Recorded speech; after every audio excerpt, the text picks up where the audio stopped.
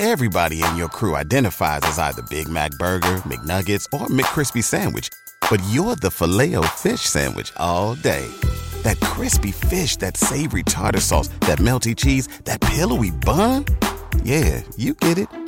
Every time. And if you love the Filet-O-Fish, right now you can catch two of the classics you love for just $6. Limited time only. Price and participation may vary. Cannot be combined with any other offer. Single item at regular price. Ba-da-ba-ba-ba. Before you drift off into one of our meditations or dive into a podcast interview, I would like to share with you one of the new opportunities for our listeners at the Mindful Movement.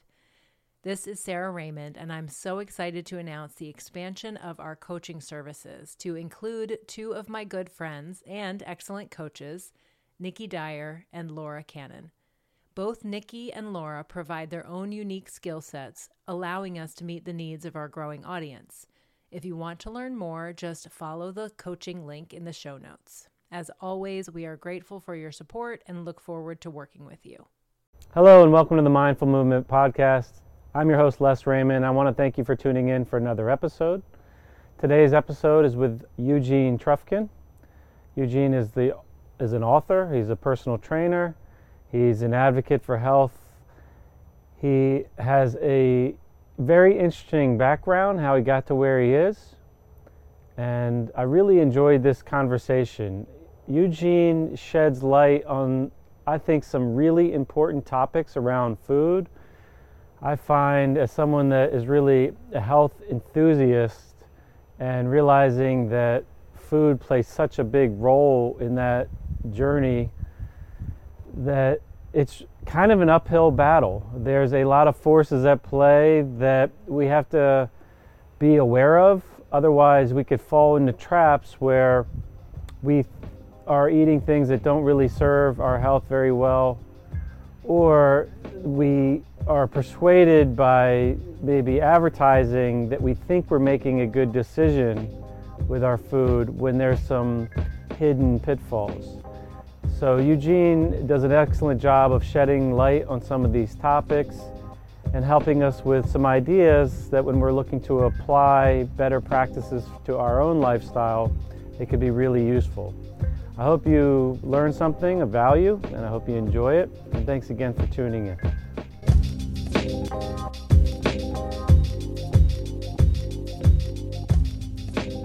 Hello and welcome to the Mindful Movement Podcast. I'm your host, Les Raymond, and I want to thank the listeners out there for joining me today for another episode. I'm really excited for today's guest. He is a Czech Institute health coach. He's a graduate from the University of California in Irvine, and he specializes in fat loss and operates the TrufkinAthletics.com website. He's also the author of the Anti-Factory Farm Shopping Guide. His name is Eugene Trufkin, and I'm really grateful that you joined us today. Eugene, please say hello to the Mindful Movement audience. No, thank you. Thank you, Raymond, thank you, Les, for having me on your show. So I greatly appreciate it.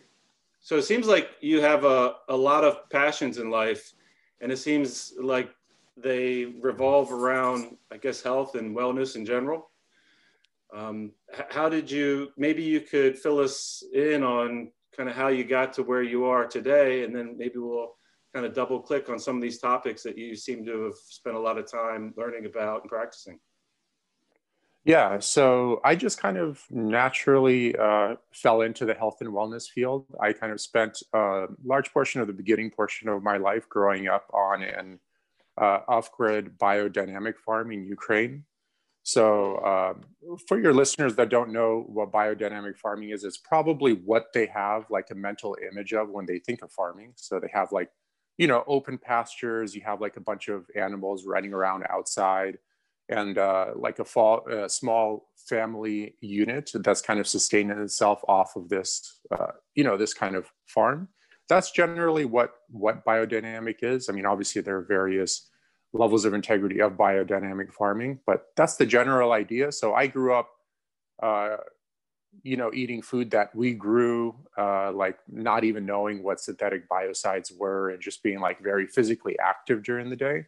So the whole entire like health and wellness thing just kind of fell into my lap. On top of my dad was like a very prominent wrestler in Bulgaria. Obviously back then it was still all the Soviet Union, so it's still all like one country. So he got me into working out and then just kind of understanding the importance of being like obviously mentally and physically healthy, which is kind of a little bit rare to run into these days. But so I just liked it. It came naturally to me. And then also like I was surrounded by it. So it happened to work out. So that's great. So did you like work the farm when you were a kid? Yeah, so basically it wasn't like a commercial operation. It was just the food that we grew for ourselves. I primarily lived with my grandma and granddad while they raised me, and then my parents were in college and they would come visit on the weekends occasionally. So that's kind of how I grew up. And then So how old were you when you came to the States then? Well, after obviously the Soviet Union collapsed and then some trouble began with Moldova and Ukraine, my parents kind of took off and they moved to the States. Oh, give me 1 second. And they moved to the States, and I came here when I was around 10. Okay. And it sounds like you're in Texas now, and you mentioned before we hit record, you kind of bounce back and forth between Texas and California? Yep. So I work remotely, so I kind of like that setup. So basically, I spend some of the year in Texas and then some of the year in California. So, gotcha. So I want to jump into this book, this Anti-Factory Farm Shopping Guide. I know, I'm a big proponent of people like playing a bigger role in their health journey, and I've gone through a journey myself in that process, and I've definitely learned that like how important food is in that equation. And I live in a house with 6 people, and I'm responsible essentially for sourcing the food that we all eat. Okay. And through that process, like that's been really eye-opening process just to be responsible for that. And I mean, it's like a part-time job acquiring food, and there's all kinds of potential obstacles, and there's a lot of, I guess, somewhat hidden problems that you run into, and also just a lot of misinformation because of whatever the health magazines are promoting that month because they need content or whatever fads are coming and going. Tell us a little bit about like what the Anti-Factory Farm Shopping Guide is about, and how that came about, why you felt the need to create that, like what problem is that solving, and what's the basis of that guide? Yeah, so the book mainly focuses on people that are kind of already interested in maximizing their mental and physical health. And I know like a lot of people, for instance, don't care like about their health, as sad as it is. They kind of just buy the cheapest food and they go after like the deal, like whatever the deal is at the grocery store. And for them, it doesn't make a difference. But for people that are even health conscious, like yourself, for example, it's become honestly, like I would say like almost impossible to source like high quality food in the US. And we'll kind of break down why that's become the case. And the book focuses mainly on that because when, for instance, I came here from the USSR, from Ukraine, for example, and the first time I stepped into a supermarket, I went back there many times, obviously, over the years to help my grandma out on the farm. But when the first time I stepped in the supermarket, I just, for example, thought, all this stuff at Costco was grown, biodynamically, like very organically. I didn't even know like what synthetic biocides were, beta agonists or antibiotics or steroids or genetically modified ingredients or like the myriad of other chemicals used in agriculture. So I just thought everyone was farming the way we farmed on that off-grid biodynamic farm. So when I saw like 50 eggs for $1.50 at Costco, I'm like, man, this is like why US is such a powerhouse. This is why everyone wants to come here. I mean, if they're able to have like 50 eggs that are pasture raised and fed a species specific diet and in the open sun all day for this price, like no one's going to compete with this, and the years went on. And basically, I think about like 4 years ago at this point, I ran into a video on YouTube titled Nutrition, the Dirt Facts. And it was presented by Paul Chek, I'm pretty sure you're familiar with him. Probably a lot of your listeners are familiar with him as well. I don't know if they are actually, but for the listeners out there, Paul Chek is just an outstanding leader in the, I guess, holistic wellness field. And I definitely encourage listeners to explore his work. I've never been disappointed from listening to him. I always take something away that's useful. And I mean, I'm grateful that he exists on the planet, spreading the knowledge that he has. But so I don't know if our audience actually is in tune with him. But go on. Yeah, just like yourself, he played a big role in accelerating my in fact, like I probably wouldn't have ever even written this book if I wouldn't have run into that video. But basically, your audience can check it out. It's a very long presentation. But he talks about the contrast differences between the factory farm or industrial agricultural model and primarily biodynamic farming. That's what he was comparing it to in the presentation. And at that point, I kind of like woke up from the matrix. So I'm like, oh man, there seems to be something dramatically different from the way the bulk majority of food at like Costco, for example, is produced versus how we produced it on that small self-sustaining like biodynamic farm in Ukraine. And honestly, at that point, that's where all the confusion began. And I thought this would be literally like a 2-week project, but it's turned into like a multiple year project. And I'm still learning the ins and outs even to this day. So for example, let's presume one of your listeners, they wanted to transform their health. Obviously, there's a myriad of things that a person needs to do to really optimize their physical and mental health. But nutrition is always going to be one of those main pillars. So to improve that part of their health, they hire like a registered dietitian. And for example, that dietitian tells them something as honest as like, oh, make sure among a few things, make sure you include a lot more like grass-fed beef in your diet, which is fair enough. You know, that's good advice. Okay, grass-fed, that must be healthy, must be raised on pasture, et cetera, et cetera. But let's say this average person that's looking to optimize their health, remember they have a full-time job as well, so they don't have 20 hours a week to invest in education, going on farms, et cetera, et cetera. So to economize and to do something they're already familiar with, they go to the grocery store. This, like 99% of people will do this. They go to the grocery store and they see the grass-fed beef label, which you can find in most grocery stores these days, and they kind of buy that product. But let's go ahead and break down what grass-fed even means in the US. And before we do that, it's important for your listener to know that the husbandry practices of cattle, like all cattle are grass-fed. And that's kind of important to understand. All cattle are raised on pasture for a large portion of their life. It, of course, varies from operation to operation, depending on how long they're going to keep them on pasture. But basically what happens, for example, in a typical operation, they would keep them on pasture for about 80% of their life, where they're eating a species-specific diet. So a species-specific diet for cattle is going to be that of a herbivore. They're eating grass and like other forage. They could be supplemented with alfalfa possibly. And basically 99% of those cattle are then for the finishing portion of their life, meaning a few months before they go to the processing plant or the slaughter facility, are sent to a feedlot where they're fed nothing but grains. And a lot of people know that aspect. And obviously when you feed a non-species specific diet to like a herbivore, which is that of grains instead of grass, it kind of, among a lot of things that happens in the nutritional profile of the meat, but one of the more prominent ones is it kind of displaces the omega-3 to omega-6 ratio. So for example, I volunteered to learn about raising cattle. I volunteered at a grass-fed operation in Orange County for a while, 5barbeef.com.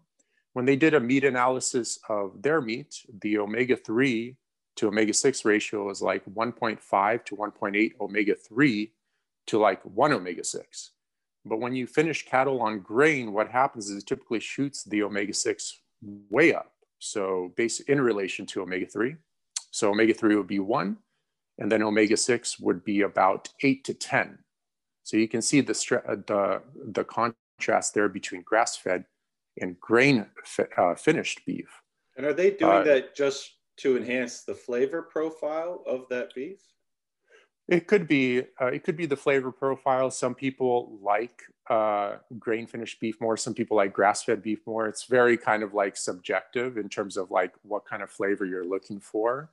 But one of the biggest reasons is actually because it's a pound per pound industry, and obviously the more pounds your animal weighs, the more money you're going to make as a rancher or like as a feedlot operator, for example, because the cattle gets they kind of move hand to hand.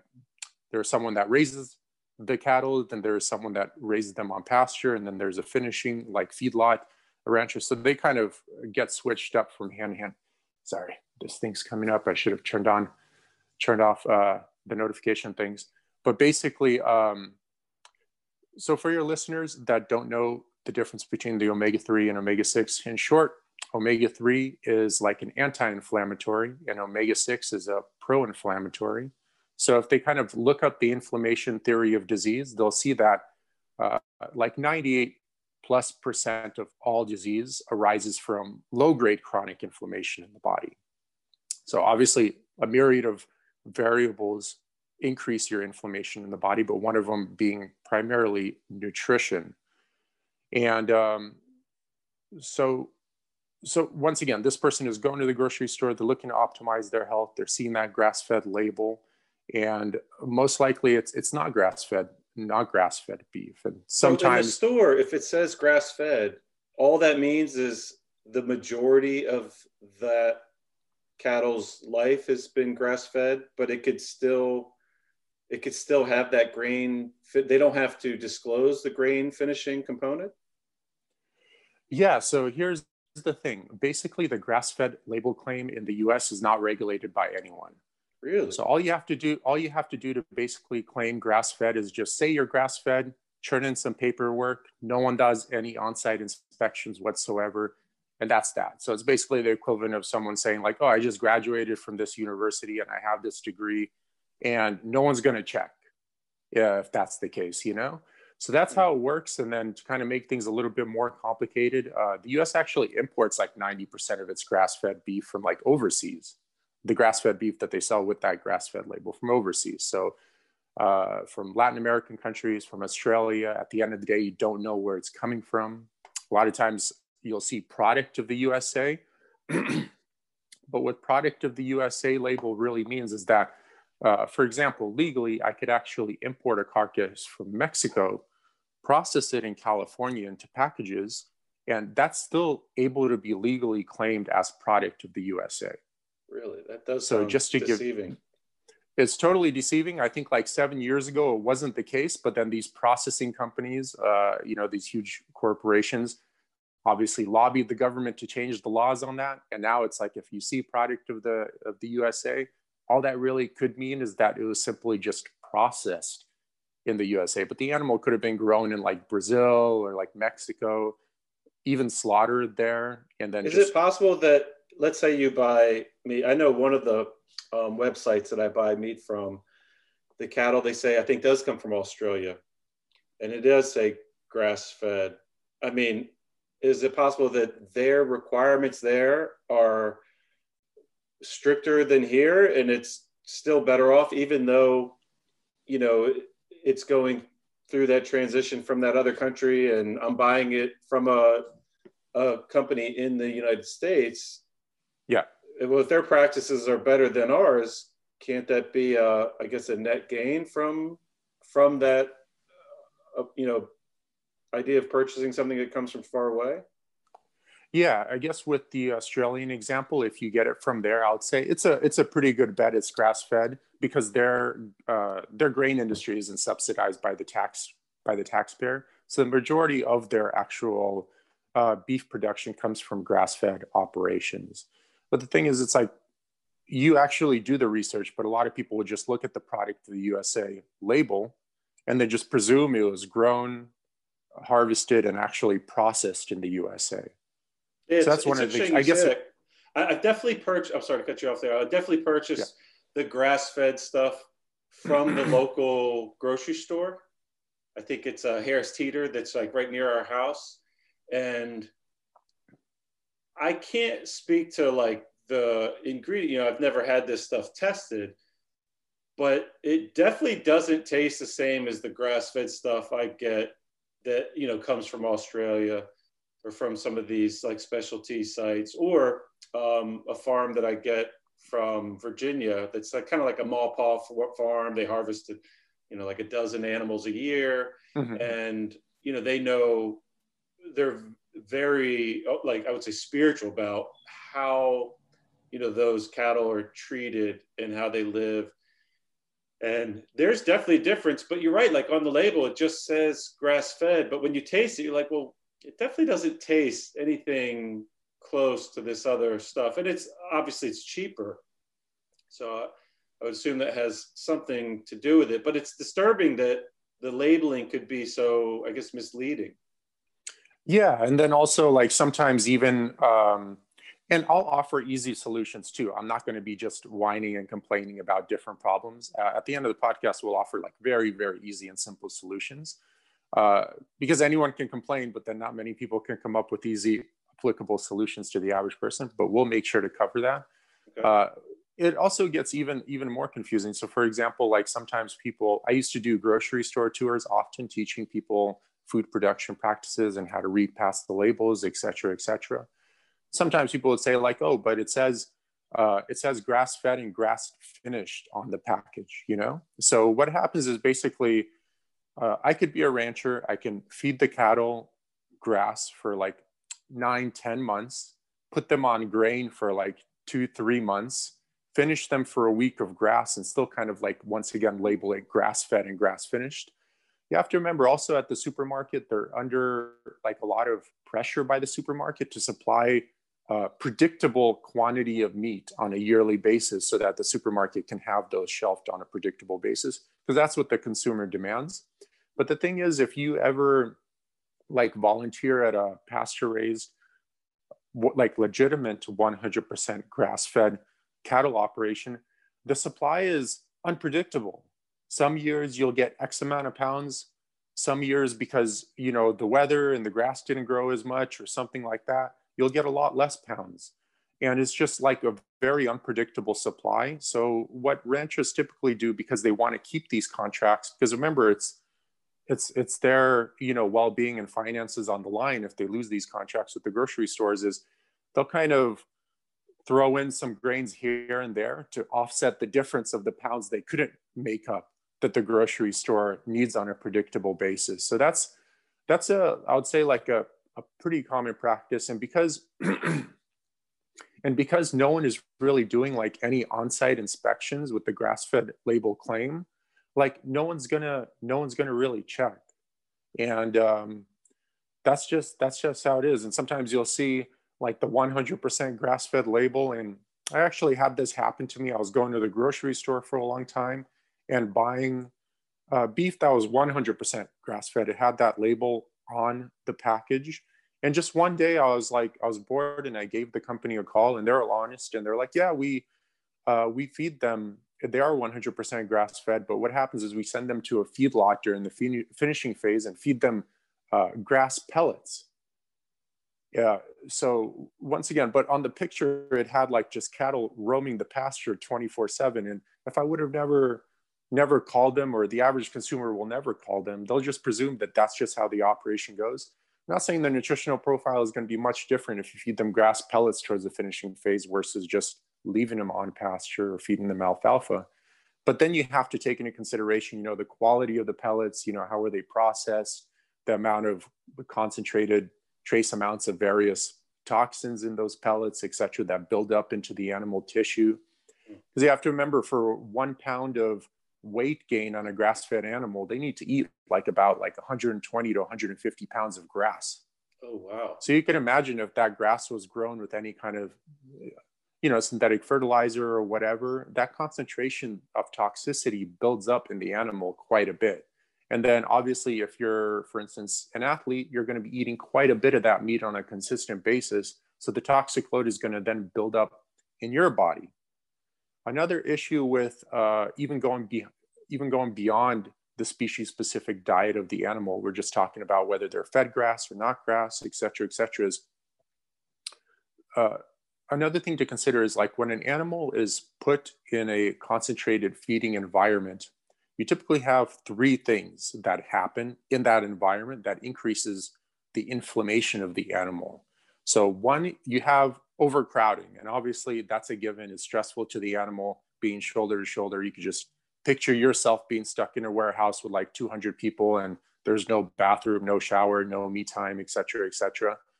That's going to increase inflammation in the animal. Then you have a lot of, bacteria buildup. So the immune system has to be on overdrive to constantly fight off these pathogens. That's going to increase the inflammation. Why is there a bacteria buildup just from being in a feedlot? Do you know? Yeah. So basically on pasture, how it works is like the animals would poop on, let's say, like 1 acre of land for a while. Then the rancher would move them to another acre, then move them again. Oh, because they're not moving them. So yeah. So when they're in a concentrated feeding environment, they're just in one, let's say like warehouse, for example, just to make the vision simple. Gotcha. Or a pen, which is what they do with cattle. And they're not moving. They're just stuck there. They're pooping there. They're laying in their own poop. There are many other animals pooping there as well. And they all come from different operations. So then you have different bacteria profiles that the animal's immune system might not be familiar with, et cetera, et cetera. Okay. And then also they're given vaccines, and I don't know the names of all the vaccines, but certain vaccines cause chronic inflammation in their body as well. And when you get these three things combined into one formula and environment, which is very typical in a factory farmed environment, what happens is the animal's liver produces too much serum amyloid A proteins. And I got this, and I was introduced to this topic by Terry Cochran, the author of Wildatarian Diet. Oh, yeah, I've listened to her, yeah. Yeah, so very knowledgeable person. And I never knew about like AA amyloids before running into her work. And basically what happens is the liver produces too much serum amyloid A proteins, which in short are soluble and they break down in the body in small to moderate amounts. But when it's released chronically, like it is because of those three variables we mentioned, what happens is certain portions of those SAA proteins break up into amyloid A proteins, which are not soluble. And they begin to form as plaque around the organ tissue of the animal, and also to a smaller extent in the muscle tissue of the animal. So there isn't any conclusive human feeding studies, for example, but you'll find numerous mice feeding studies on PubMed.gov that show that mice fed AA amyloids also develop those plaques in their organ tissue and muscle tissue as well. And the problem with AA amyloids is, like, for example, the symptoms could vary. It could be something as extreme as like Alzheimer's to something like type 2 diabetes, or even gut issues or joint issues, et cetera, et cetera. So you're also kind of taking a risk by eating large amounts of that meat, in the sense that those AA amyloid plaques can be then building up in your organs. And obviously, if it could attack one organ, or it could be systemic and attack multiple organs. And then you have, the negative health effects of whatever. Now, if you're in a bind and you have short-term exposure to that, let's say, you're out of town and you're at a social event at a restaurant, and obviously they're not going to source their food with the same intention, or based on your personal values, essentially. Mm-hmm. I mean, is that a big deal if it's, once in a while exposure to that? Do you think our bodies could just kind of handle that if we're, generally healthy, we're resilient enough to deal with that? What did you call the protein? AA amyloidosis. That's what it's kind of referred to. Yeah. Can you say it again? So amyloid. They're called like AA amyloids or AA amyloidosis, one or the other. That's a good question. I think, in my opinion, I haven't been able to personally find any human feeding studies once again, but there are countless mice feeding studies that show that it does transition into the organ tissue of the mice when fed these AA amyloid tainted meats. So it's a risk that the consumer has to take. These plaques just build up and they don't go anywhere over time. I think, if anything, you always have to perceive those things as your overall toxic load. how much total toxicity are you getting exposed to on a daily basis? Like the average newborn born in like a urban environment. I got this from Andre Leu, The Myth of Safe Pesticides, from his book there, is born with about like 200 trace amounts of 200 different chemicals in their bloodstream already.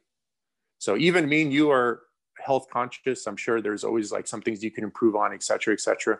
We're like very health conscious. And I'm sure if we had even our blood taken, there would be probably like 100 trace amounts of 100 plus chemicals, even in our bloodstream. So it's your overall toxic load, or the burden that your immune system has to put up with on a daily basis. And I would say if you include that meat in your diet, it's just like one more thing that your body has to fight off. And since there's no conclusive studies done on the effects of it, just remember how long it took people to prove that smoking was bad for you, you know? Right. So it's like, as plus there's probably a lot of variability. I mean, I remember I've done a bunch of genetic work, and I know a lot of the genes that were tested were related or relevant to different detox pathways.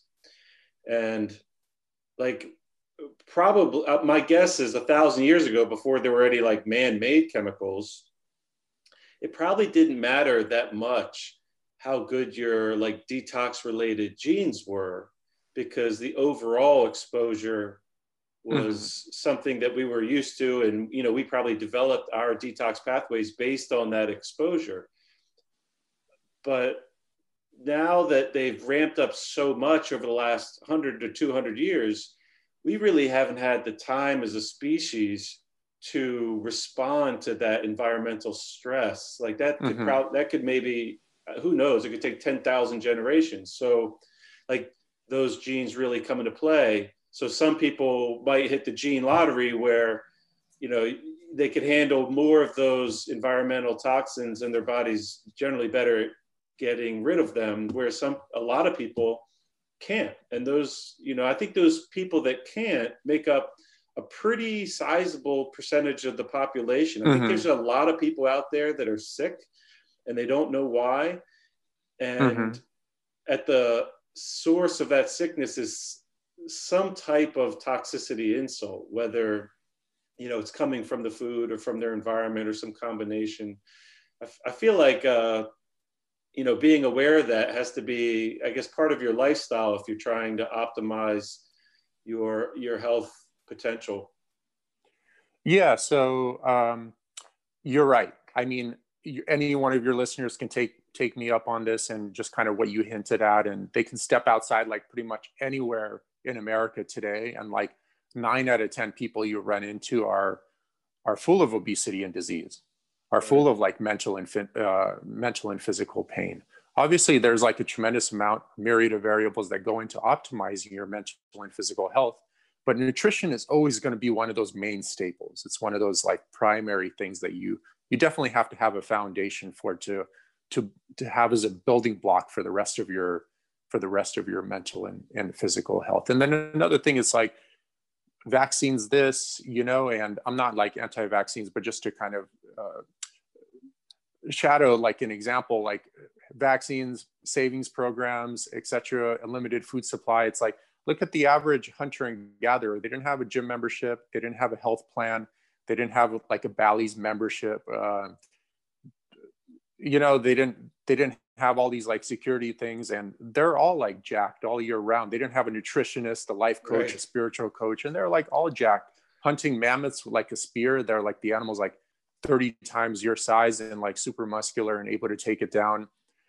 And they lived also to an older age. They lived to 50 and 60 once you take out child mortality as well, and like thrived to that age, you know. Like these days, I was like, I did fat loss lecturing at, you know, Army bases for a while. And even like a lot of the people in the military, like 70% of them, I would say, I remember talking to the master sergeant one time, and he's like, oh, the average soldier can't even do 20 push-ups.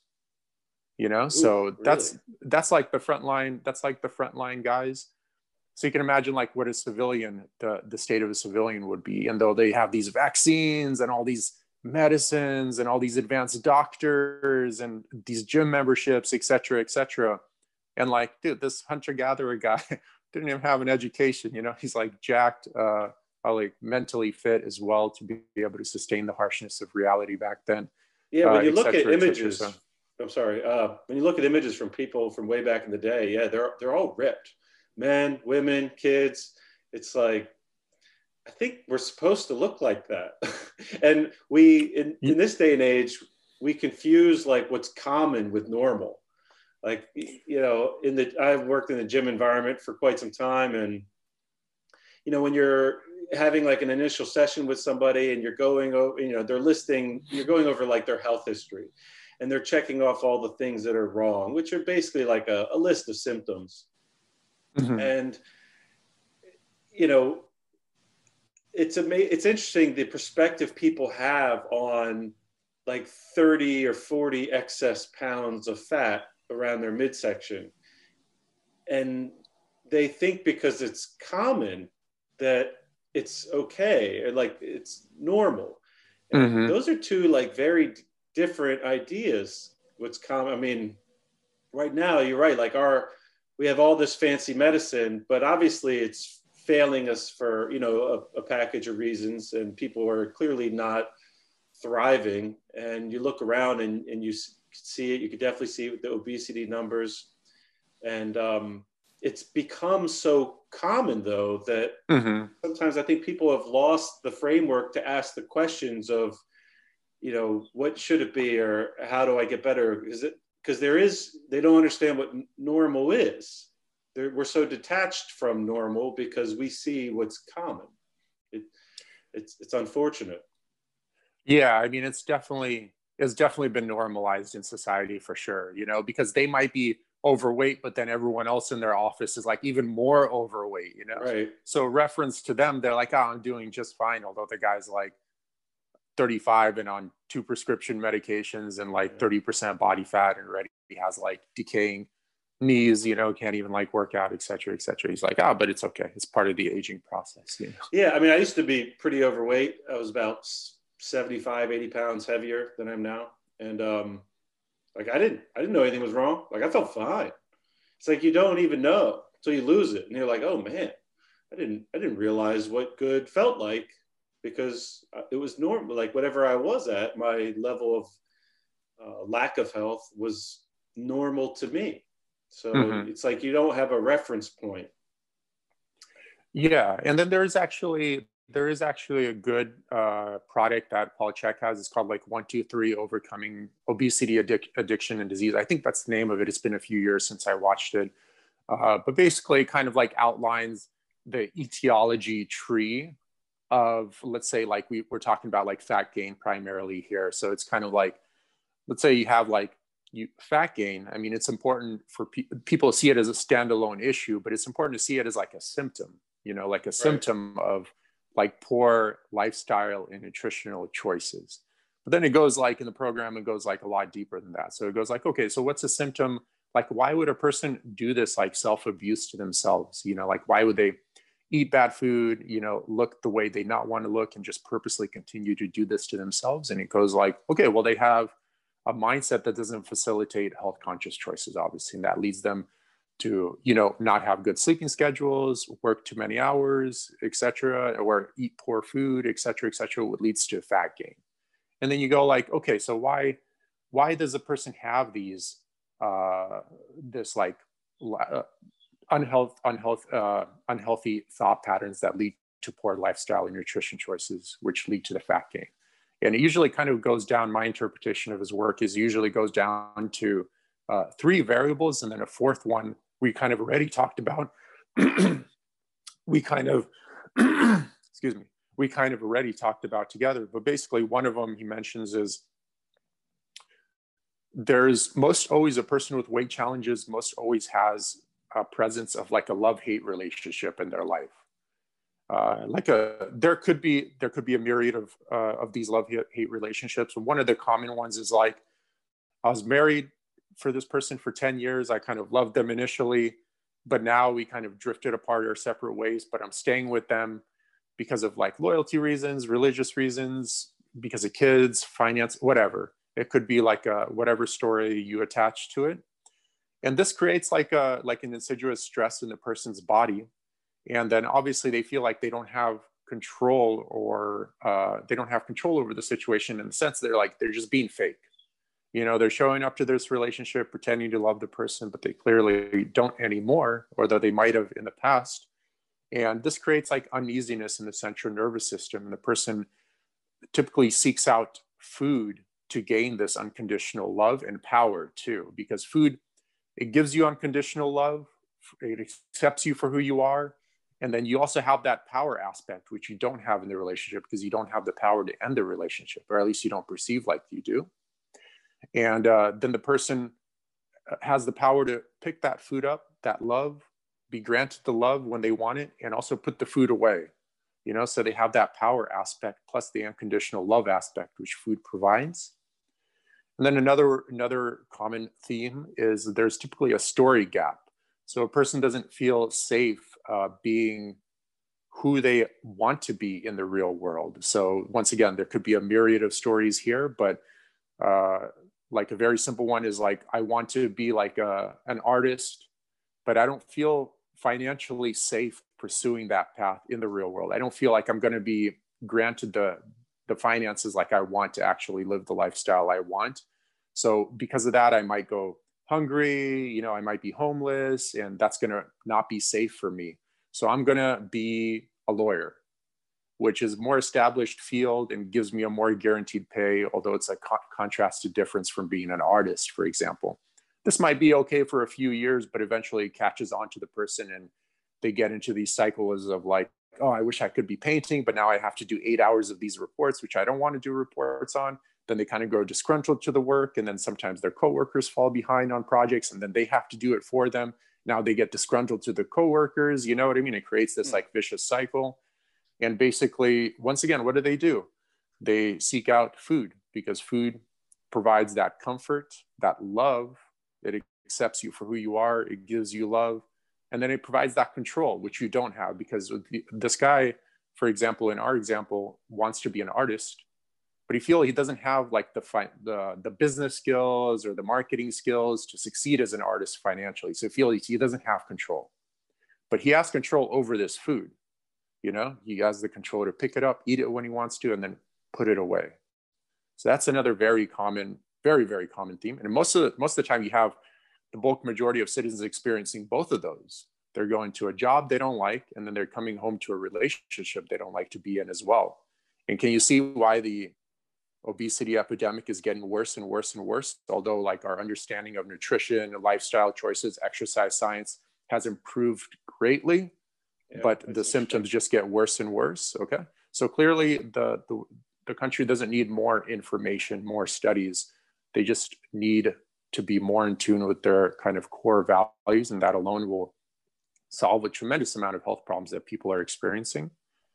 And then the third one, just the person feels empty inside no matter what they do. It's one of those like the ladder, no matter how high you're climbing, is leaned against the wrong wall or lean against the wrong building, So it's like the more you achieve, the more empty you feel, because there hasn't been that deep soul searching to even find out what your core values are, who you are, et cetera, et cetera. Usually just kind of fall into these social programming paradigms, like et cetera, et cetera. And then the fourth one we already covered. Obviously, disease has been normalized. So it's like, it's okay to be obese. It's okay to be on 4 different prescription medications, et cetera, et cetera. And, and basically then Czech breaks down to, oh, well, people fall into those paradigms because there's basically a disconnect in their core values. And then if you go even deeper than that, you get into Stefan Wolinski's work of like quantum psychology. Then you have like the false core, false self. So obviously, like my interpretation of it is, for example, you have thoughts, they're usually never actually a stream, although you might kind of perceive it that way. It's usually a thought, and then there's space, like spaciousness, and then another thought pops up. And then there's like space in between all these thoughts. And depending on how you interpret that spaciousness, like one example would be like, let's say you're sitting around at home, you're like now, oh, like, you have this sense of spaciousness. And because of your childhood upbringing, you interpret that spaciousness, let's say in this example, as emptiness. Then you interpret that emptiness as inadequacy. You're like, oh, I'm being a loser. I'm not maximizing my day, and then what do you typically do? So that would be like your false core. So what do you typically do then? You overcompensate by trying to be overly adequate, but initially, like, you could have interpreted that spaciousness as literally anything, but you decided to interpret it as inadequacy. And then you base your whole entire personality off that interpretation, which leads to a disconnect in your core values, which leads you into poor relationship choices, poor employment choices, which leads to obviously not being very happy, which leads to poor lifestyle choices, which leads to poor nutrition choices, which leads to fat gain. So it's kind of like, there's your tree, like right there. So it's laid out pretty well just by both of these guys, like Paul Chek and Stefan Walensky. Yeah, I know it's off topic from where we started. No, it's great, man. That's a terrific example. I love the way you interpret their message.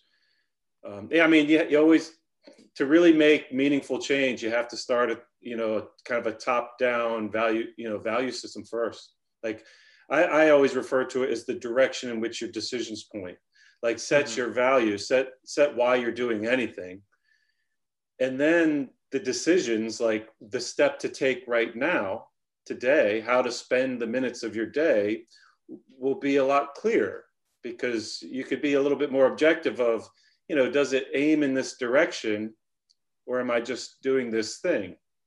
And then just embrace that step and not being attached to that value, just always being in the process of evaluating, like, am I still aligned with that value? Am I pointed in this direction? Mm-hmm.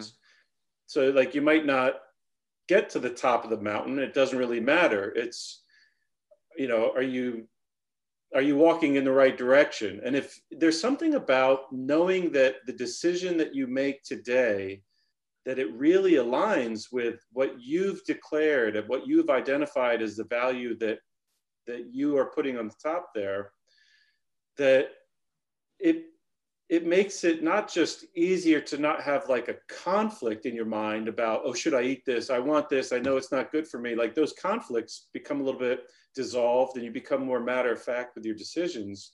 But there's something about knowing that what you do aligns with what you've identified as what's most important to you, that allows for the joy of the activity or the experience, whatever you're doing, to just like emerge. It's more like from within. Like, if you're, like, I know, like in the gym environment, a lot of people might have a favorite exercise, or like they don't do these because they don't like them, or they like these, so they do a lot of them.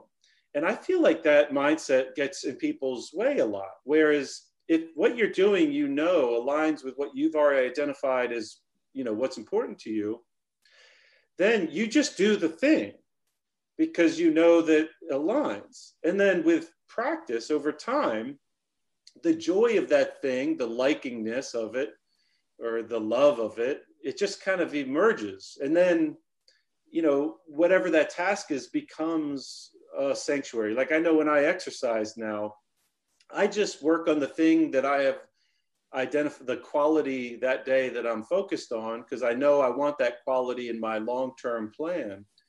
And as I practice it, it just becomes fun, because I know, like, I'm going this direction. And it doesn't mean you don't take steps off the path, sometimes intentionally and sometimes not.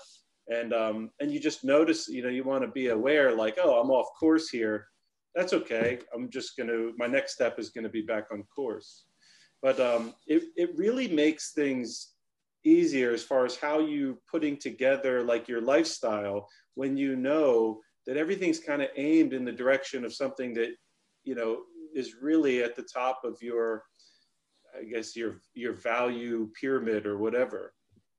Let's get into a little bit of, like, you brought up some really good points about with the food thing, like how hard like the problems that we might be unaware of, especially obviously with labeling and just the use of all the crap that the food industry is allowed to use for some reason. Like, what's some of the solutions? Like, what do you do, or what do you recommend to people if they are health minded. They want to be more intention based with their food sources, and they don't really know how to or where to go for it. Yeah, so we talked a lot about meat products. I'll give some good resources for that. We can cover like crops as well, because I'm pretty sure you have some vegetarian listeners, or probably most are omnivores, so they eat vegetables as well, because there's an equal amount of deception there as well. Because sometimes maybe your listeners are like, oh, I don't eat meat anyway, so it doesn't matter. So that's one of the reasons I don't eat meat, because it's gotten that confusing. But the same level of confusion occurs in like vegetable and fruit production as well, just so your listener knows that also. But basically they can do a couple of things. If the person is really passionate about it and really into it, like I am, they can just go volunteer at a lot of these operations. So I volunteered at 5barbeef.com. They're in Orange County, like Foothill Ranch area. And basically his meat is pretty much like wild cattle. So for example, he's been Frank Fitzpatrick. He's been doing it for like 40 years. He's had a herd for that long, and basically he doesn't use any vaccines, doesn't use any medicines, doesn't clip his bulls, doesn't dehorn his cattle or any of that. He just leaves them out there and basically lets nature sort them out. So the ones over the decades that were able to thrive in that environment continue to survive and have kids that are able to thrive in that environment. And the only thing we really did was just rotate them onto fresh pasture occasionally. So that way the land is managed a little bit better. So they can do that. I volunteered at happy-eggs.com. They're like the only operation I can find that's corn and soy free and certified organic, and all their hens are raised on pasture. Like the typical free range egg you get at the supermarket, probably each hen has maybe like 1.5 to 2 square foot of space per hen, where their operation, it's about like 250 square foot of space per hen. It's a big difference. Yeah, huge difference. Industry free range is tricky too with the poultry, because a lot of times people see that image like free range, they think once again these huge mountains and sun shining everywhere. In reality, you get like a huge warehouse with about like 40,000 hens in there, and then you get like a small little concrete patio where they get to roam, where they have access to roam outside. It doesn't necessarily mean they actually go outside. And then obviously you run into the same grain problem. Chickens are omnivores. They're not supposed to be vegetarian fed. You see that on the label very often, like vegetarian. The egg category, the egg section in a grocery store has become so freaking confusing. There's way too many options. And I don't even know. I don't know I buy the most expensive ones, assuming it's healthiest. But I believe that chickens are probably not. I mean, I know that you're not just what you eat; you're what you ate, and like it's really unclear of like what a chicken is actually supposed to eat for that to be an optimal food source for us. But when you go in the store, it's so much worse, because there's got to be like 6 or 7 different types of eggs now that you can get. Yeah. Can you like detail some of those and what they mean for us, and like which ones we should be looking for? Yeah, and that's funny that you asked about eggs, because most hosts don't even cover that topic. But that's actually how my journey began. All I wanted was just healthy eggs. And I'm like, man, this is going to take like a week. I'm going to do some research and I'm going to find out which ones are the healthiest and just buy those. And like 4 years later, I'm still trying to find them, So the egg category especially is like super confusing. You have the no label, then you have the cage free, then you have the free range, then you have the pasture raised, then you have the non-GMO certified, then you have the USDA organic certified, then you have maybe a few different other random certifications that are out there. Some come and go. And it's very confusing. So, and then the vegetarian fed, as you mentioned. Yeah.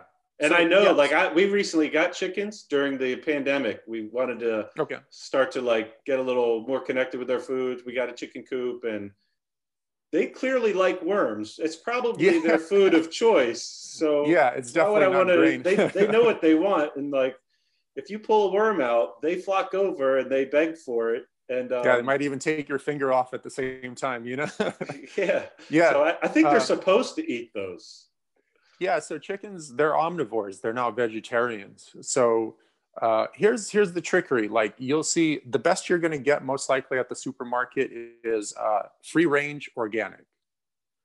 So that sounds really good. That sounds very marketable. But let's even break down what free range is. We talked about the living standards. So you have that confinement.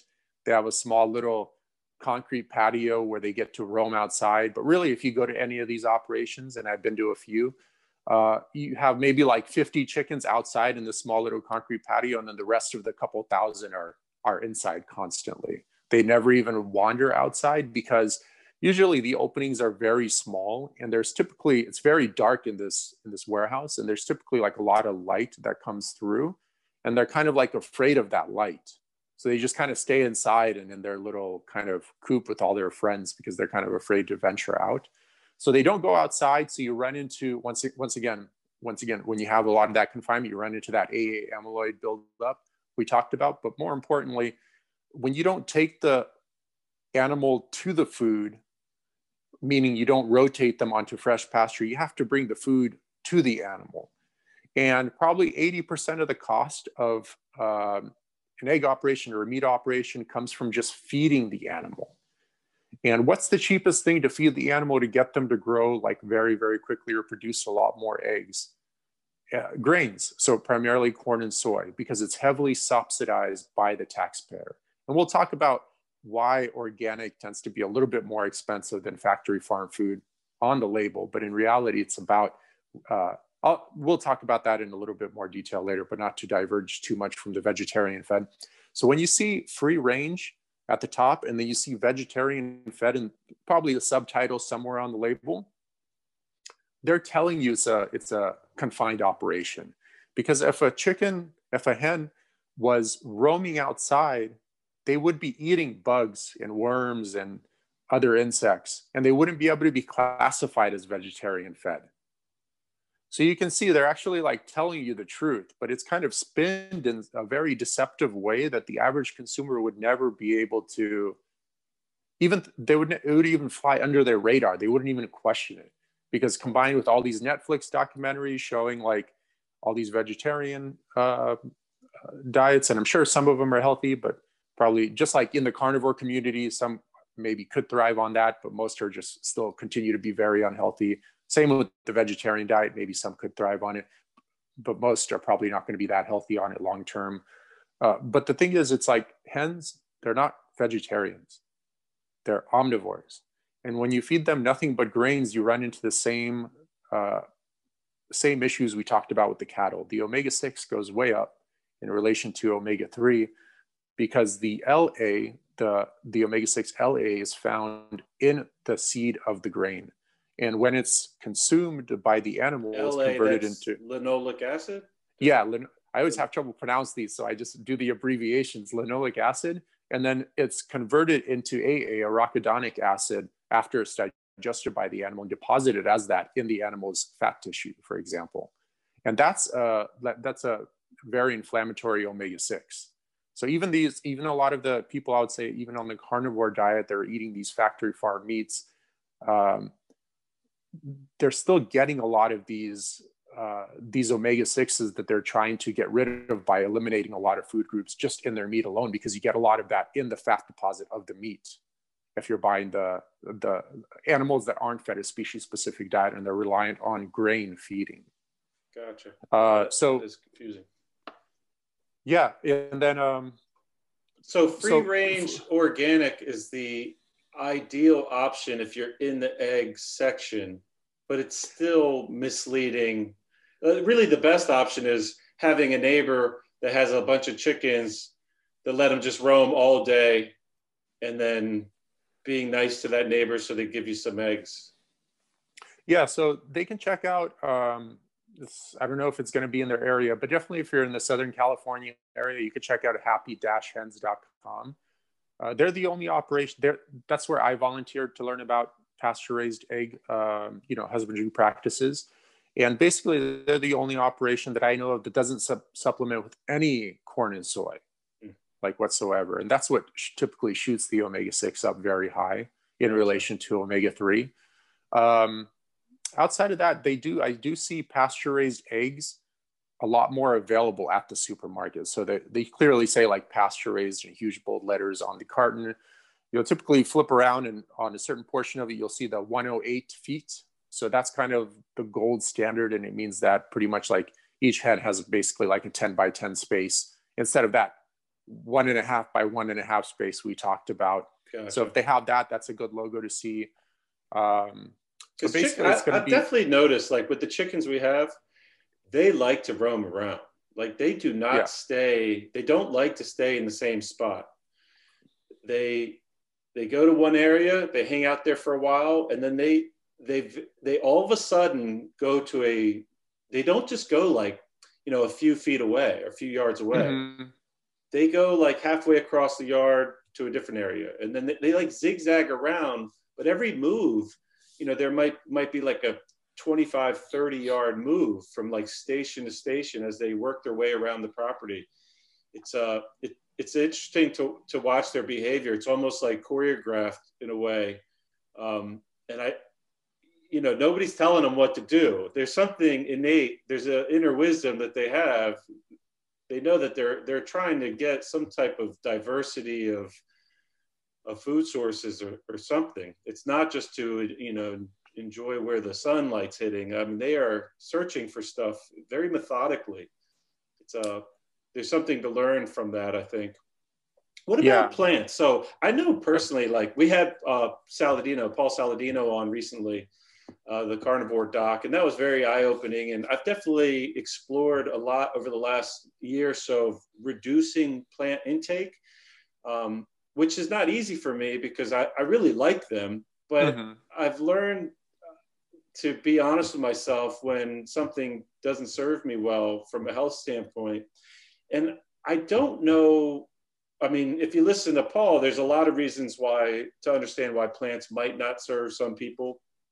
But in the back of my head, I wonder, even though I'm buying organic, like, I don't know what that really means, if that really means there's no negative chemicals on it. And I wonder, like, am I feeling like crap from this because it's a FODMAP or because of the natural plant toxins? Or is it because it's still sprayed with crap that's being, that we're just unaware of because it hasn't been on the outlawed chemical list yet? And there's still so many things that are being used, I'm sure, that we don't really know how safe they are because there haven't been enough sick people yet to file a lawsuit and then to raise awareness about it or something like that. But it doesn't mean that it's benign and that it's not harmful to us. Like organic growing of like plants, they're still using pesticides and herbicides, I would assume. And I can't imagine all that stuff being just fine for us to be ingesting, at least regularly. Yeah. So I agree. There's a lot that's going on in that area too. Really quick, just to give people easy solutions for the meat category, two good websites to check out before I forget, because I totally spaced out. And I mentioned the hard thing to do, which is to go volunteer at a lot of these operations, which most people will not do. Right. The easier thing to do is, for the average person, this will work great for you as well. AmericanGrassFed.org. Go to the bottom of the website, click on the interactive map, and you'll find countless, like legit, actually on-site inspected operations and certified operations through a third party certification, very credible certification, American Grass Fed Association. They deliver anywhere, like typically you just order before Tuesday and you get the package on Thursday. You could just order like 3 weeks worth of meat and not have to go to the grocery store ever again. And then find, like, if you're into vegetables, go to like farmfresh2u.com. They just deliver once a week to your door, locally produced vegetables, seasonally produced as well. Right. So you don't even have to go to the grocery store. It's just like slightly like $10, maybe $15 more expensive. But look how much time it's costing you to get in your car, drive to the grocery store, park in the parking lot, now you have to wear this like stupid mask, get in line, and then wait in line, now check out, now bring your bags to your car. Now, you're just wasting like a lot of time. So personally, like I understand some people just don't have that extra $10, and that's totally understandable. But for most people, they probably have like an extra $10. They could easily spend that and just get the food delivered to them. It's probably like way higher quality than the stuff you're going to find at the supermarket anyways. And typically then the farmer also gets all of the revenue as well, instead of having to give the broker the revenue, then the grocery store the revenue, and then you're kind of left with directors and then you're doing all the work and you're left with like the smallest cut of the pie basically. Yeah, that's a really good point. If you want to support the people that do the work to provide that high quality food, that's a very good point. Yeah, we get a lot of I would say the vast majority of our protein sources come, shipped. And the one thing that I don't like about it is the boxes and all the styrofoam packaging that it comes in. But I try to buy large amounts at a time. Mm-hmm. So that at least it's like fewer packages. And, if you, it's probably different if you live by yourself or maybe two people, but if you have a family, investing in a really high quality freezer that gives you good space is really valuable when you're trying to make it kind of economical. I found that if use a company that you find the company that has the highest quality that you're willing to pay for, and then you try to take advantage on volume purchasing. And I mean, there's some companies that we buy months and months worth of food at a time, and they deliver it. They even organize it in the freezer. It's really nice, but it's comforting to know that it's there in case there's any disruptions in like food supply chains, which obviously over these last several months, there's an awareness of that. So I think that's a great investment for a lot of folks. And if money's an issue, it definitely brings kind of the cost per meal down quite a bit if you're willing to commit to several months worth of food. At least with the protein side, I don't know if it's quite the same on the plant side. Yeah, so actually, like I went to there are two ways we can kind of break up this topic, and I went to like Sprouts Farmers Market. It's kind of for your listeners like a higher end kind of organic supermarket where they have like a bunch of organic stuff, but then also a bunch of factory farm stuff as well. It's kind of like a mix. And basically like a standardized 2,000 calorie diet. So 2,000 calorie factory farm diet, 2,000 calorie, at least USDA organic certified diet at the supermarket level. And I standardize it for the same amount of macronutrients, fat, protein, and carbohydrates in each one. And basically the total cost for a $2,000 factory farm diet per day is like $70.77 per day. And then for a supermarket level organic diet, it's $12.20 per day. So there is like a $5 difference. And sometimes I thought you said 70. I was like, that sounds really high. 17. So 17 compared. What were those numbers again? I'm sorry. For the factory farm diet, it's $7.77. Okay. Oh. $7.77. And then for the organic diet, it's $12.20 for 2,000 calorie diet. Oh, okay.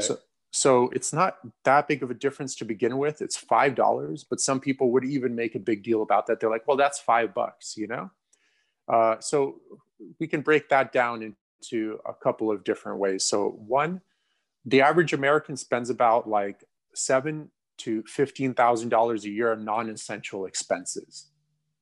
This includes like Netflix subscriptions, having like you're up to date, the most latest smartphone, although you don't own like a huge business and you don't really need like a million of the features that like an executive would need, for example.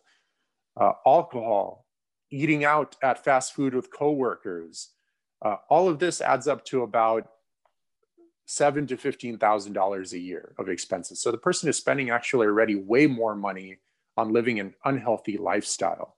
Also, the average American, according to Polycheck, spends about $5,000 to $7,000 a year on medical expenses related to poor lifestyle and nutrition choices. Right. So remember, eating a 2,000 calorie a day, at least USDA organic certified diet, I forgot the number exactly in my head, but it'll cost you about like $3,700 a year. And it's these same people that say like, that are spending about 7 to 15,000 a year on non-essential expenses, and also spending about 5 to 7,000 a year on medical expenses, same exact people will tell you they don't have that 3.7 K to spend per year on their organic food, which will eliminate the bulk majority of their medical expenses. I guarantee it. Will make them look better, so their partner's attracted to them, and they just have a better quality of lifestyle in general. And so if you really look at the detailed finance chart of the average American, you will see they're wasting that equivalent amount of money on just BS things. And if just those funds could be diverted more consciously, it would suit their life a lot better and actually add a lot more quality to their life than buying more alcohol or eating fast food with their coworkers or having your latest smartphone, et cetera, et cetera. Another and a bigger vision issue is the fact that the US functions primarily on like a vertically integrated farming system.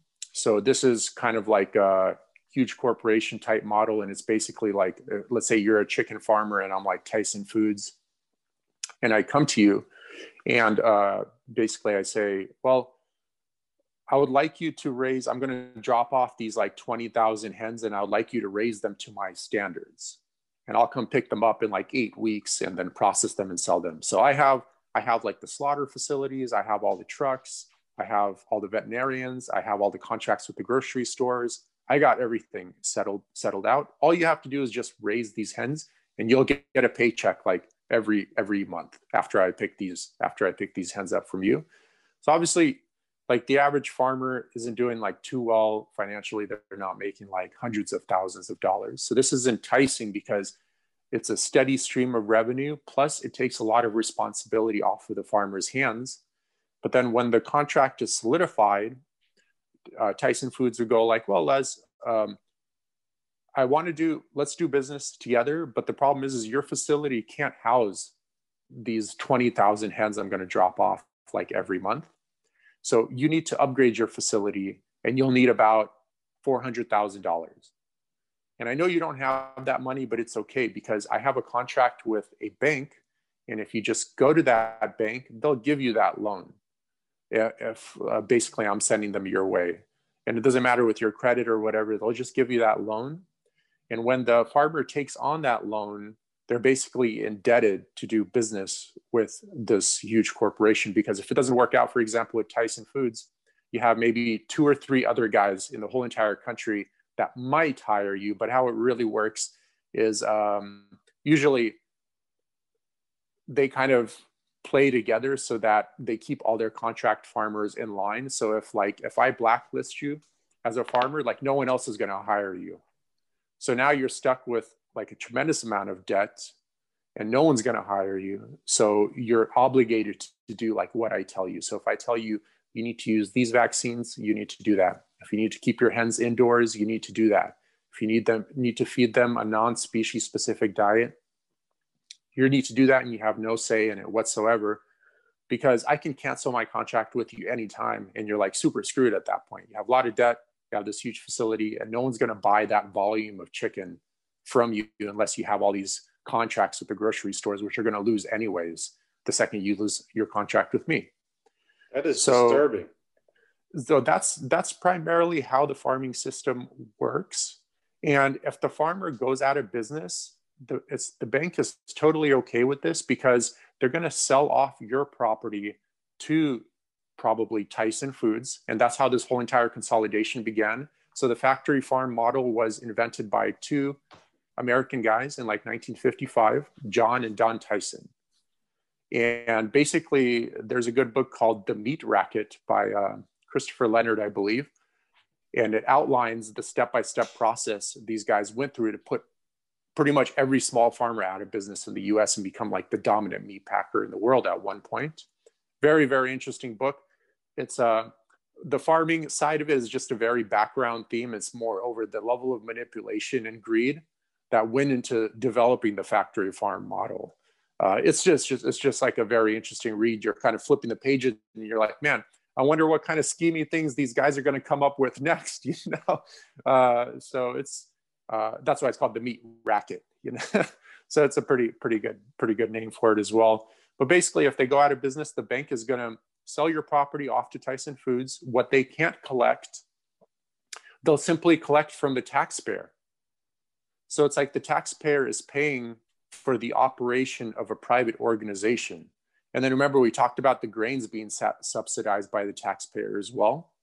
So you can see how, like, when the average person goes to the grocery store and they're looking for that factory farm meat, you might see it as like $3 or $4 cheaper than, like, let's just say that USDA organic certified meat. But that $3 or $4 you've already kind of like paid for through these subsidy programs. You're just kind of not seeing that. It's like you kind of already prepaid for it. You know what I mean? That's why it's like you already paid $6 or you already paid $2 into the $6 purchase. So when you show up to the grocery store, it's $4, you know, but you already paid $2. You just kind of don't see that.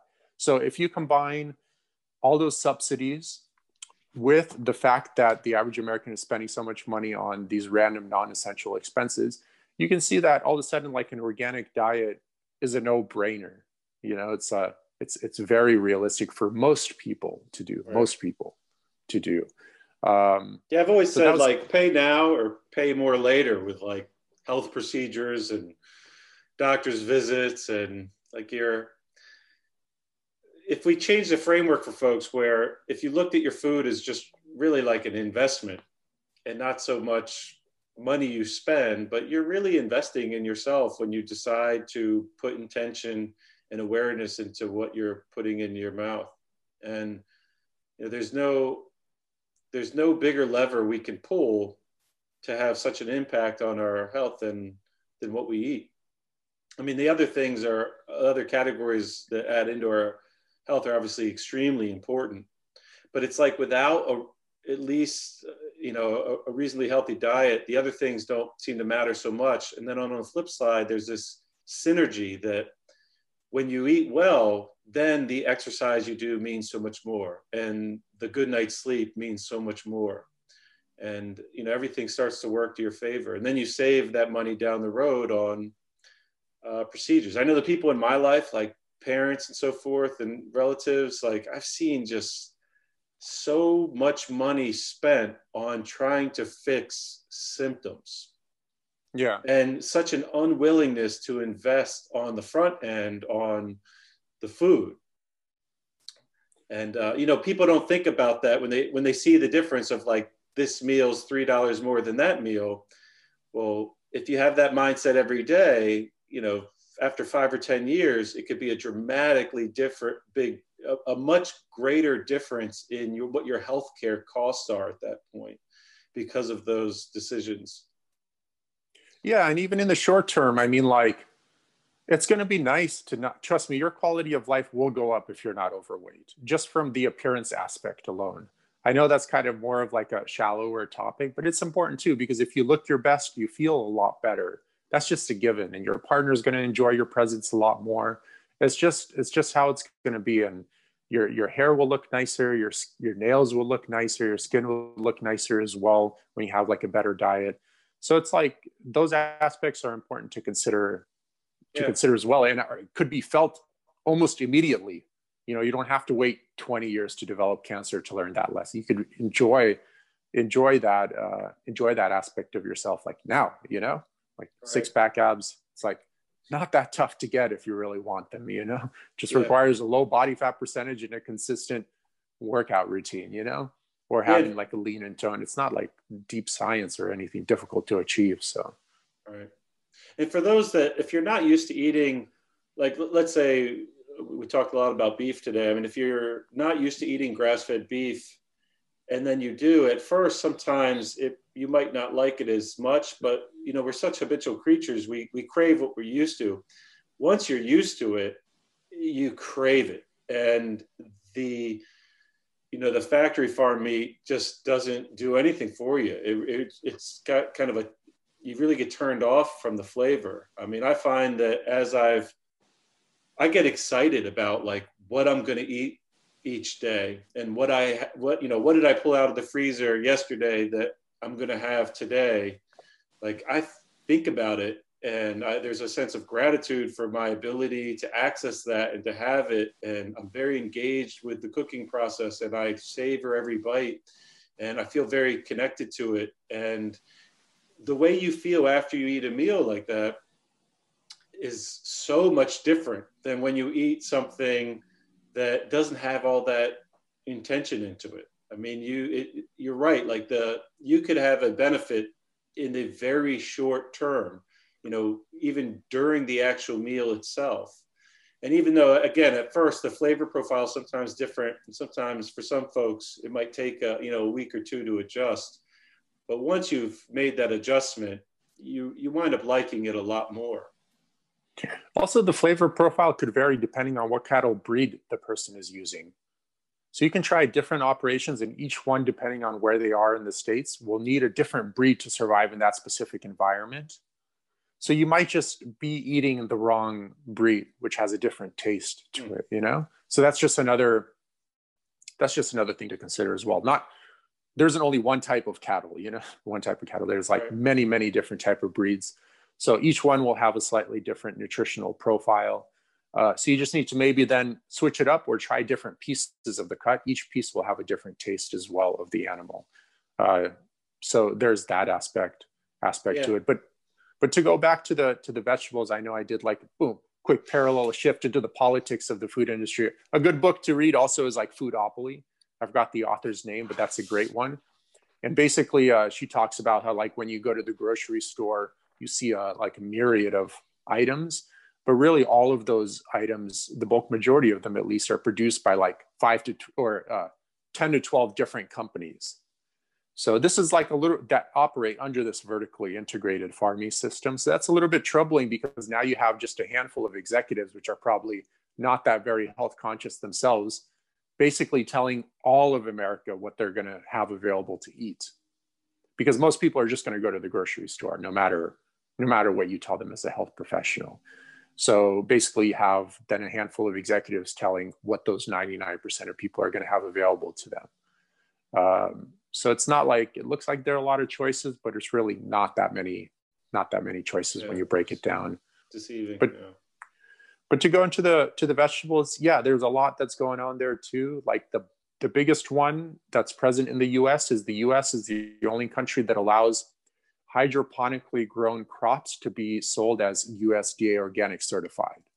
So no other country, at least to my knowledge, allows this to happen. They do allow the sale of hydroponics to be sold. Hydroponic, for the listeners, that's to be grown without soil. So it's just like water and nutrients they put in the water. It's basically like a container, and they have like an IV drip where they kind of like, just imagine you're like on a medical bed and they have like these nutrients, like a feeding tube, and that's basically how the plant is living. So for the listeners,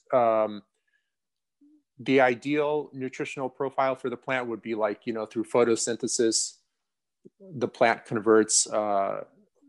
basically converts sun energy and carbon and water, et cetera, into sugar that it releases through its root system that attracts basically a specific ratio of bacteria to fungi specific to that plant, which then attract like a specific ratio of like all these soil bugs like protozoa, arthropods, earthworms, et cetera, that are specific in relation and in ratio to that ratio of that bacteria and fungi. And basically as these protozoa, arthropods, worms, et cetera, they die out, the nutrients from their casings or from their fecal matter or whatever, or from their bodies then is reabsorbed by like the fungi or bacteria, broken down and then reabsorbed into the nutritional profile of the root. And that's how the plant gets its nutrition. And also through like even fungi break down rocks nearby, and also animals that die like near the plant get decomposed. Whatever nutrients they're made up gets actually absorbed into the root profile of the plant and then becomes part of the nutritional profile of the plant. So see, even plants are omnivores. Even plants themselves are not vegetarians, So it's like so even they eat like animals and bugs and all that stuff just to maximize their nutritional profile. And basically hydroponics just eliminates that whole process. They get rid of the soil. and they grow it in like a container, like some liquid container with like an IV drip. And so is that a lot of the vegetables that we see? Like if you go into your local, let's say it's a health food store and all their produce is organic, is that typically grown hydroponically? From my experience, probably the bulk majority of tomatoes, blueberries, bell peppers, and lettuce is grown hydroponically, even if it's certified organic. Most likely it is. Most likely it is. So I guess the one thing, I'm not like anti-technology. I really think like if people start colonizing other planets like Mars, I feel like during the first settlements, that's really where hydroponics will thrive, that technology. Because unless, I don't see how they're going to grow crops in that area, or even if it would be necessary to grow crops or whatever. I don't know too much of that. So I feel like technologies are good to improve, but I just feel there's just too much deception. It's like, if you're so proud of that technology, why not just label it hydroponically grown and sell it that way at the supermarket and let the consumer know that it's grown this way? Like why hide that from the consumer? And they hide it, and they kind of change these laws. They're like, let us just be USDA organic certified and be sold that way, et cetera, et cetera. And it's important to consider, like, the earth has gone through 5 billion years of extremely complicated evolution and like 5 mass extinctions where there used to be a lot of life on Earth, and then it just like disappeared, and then more life reappeared and just disappeared again.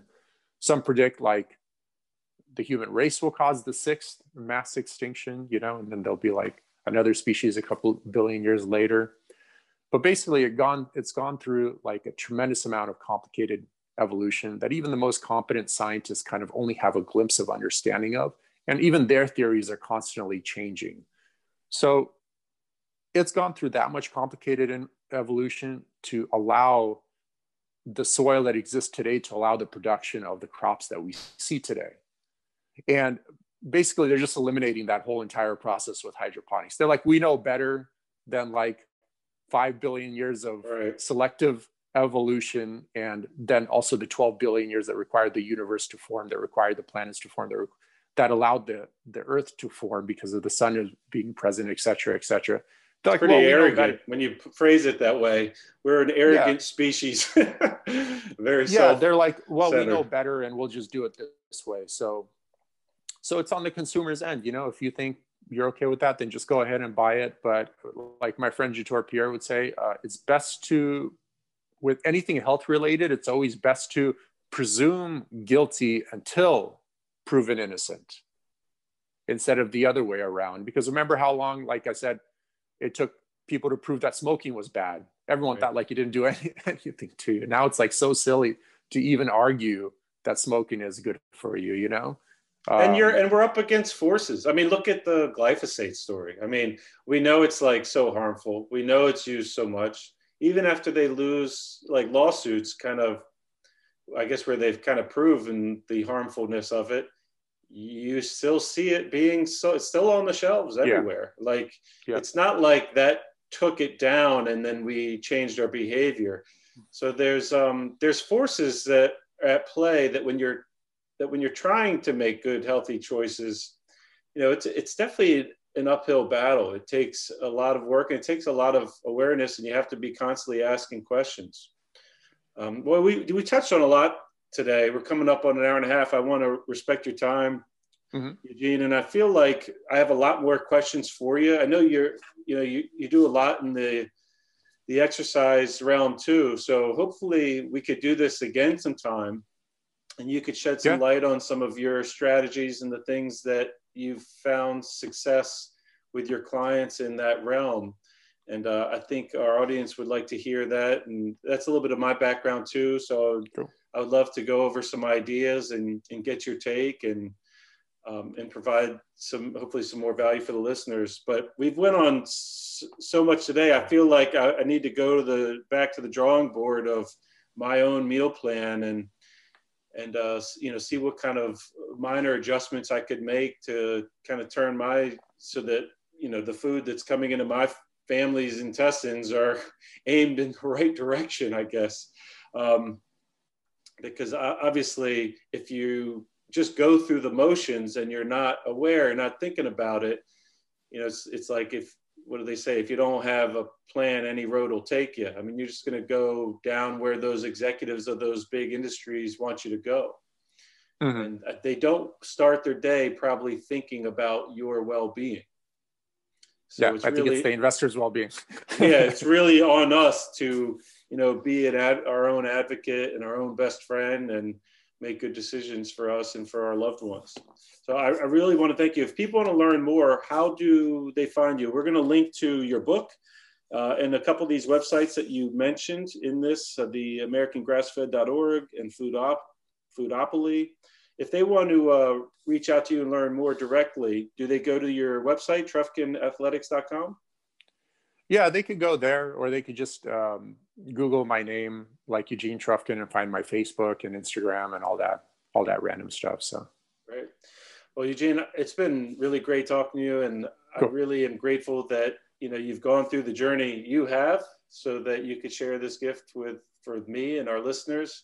I think you have a lot to provide for people. So really grateful that you took the time today to chat, and hopefully we could do this again sometime. And for the listeners out there, again, I'm grateful for your listening. Thanks for tuning in. I hope you got some useful information out of this that helps you steer your life into a better direction when trying to manage your health and well-being. And I hope you guys stay tuned for more episodes soon. Everybody out there, you guys have a great day. Well, I hope you enjoyed that conversation. I sure did. It was great to talk to Eugene. I look forward to talking to him in the future about other topics, especially exercise. Following along a little bit with what he's doing online, it seems like he has a lot to share in that category, and that's definitely a passion of mine too. So I would love to hear what he has to say on the topic. So hopefully we'll have him back on the podcast maybe in 2021 and take a deep dive into his mindset in regards to exercise. But as far as today's conversation, it was really eye-opening to me. We brought up some topics that I've kind of been puzzled about, and he clarified some issues that I think are of really important value when you're trying to put the right foods on your plate, whether it's for you or your family. So I hope you also got some value out of it, and hopefully it helps you make a decision that allows you to take a little bit better control of your health and your sense of well-being. Also, if you're enjoying these podcasts, then please send us a note letting us know, and go to your podcast player and leave a 5-star review if you could. I think it means a lot to driving these podcasts to more people that would like them. So I appreciate that. And if you know somebody that you think would benefit from this episode, please share it. Also, if you'd like to further support the mindful movement, Sarah and I have recently released a membership program. It's very reasonably priced.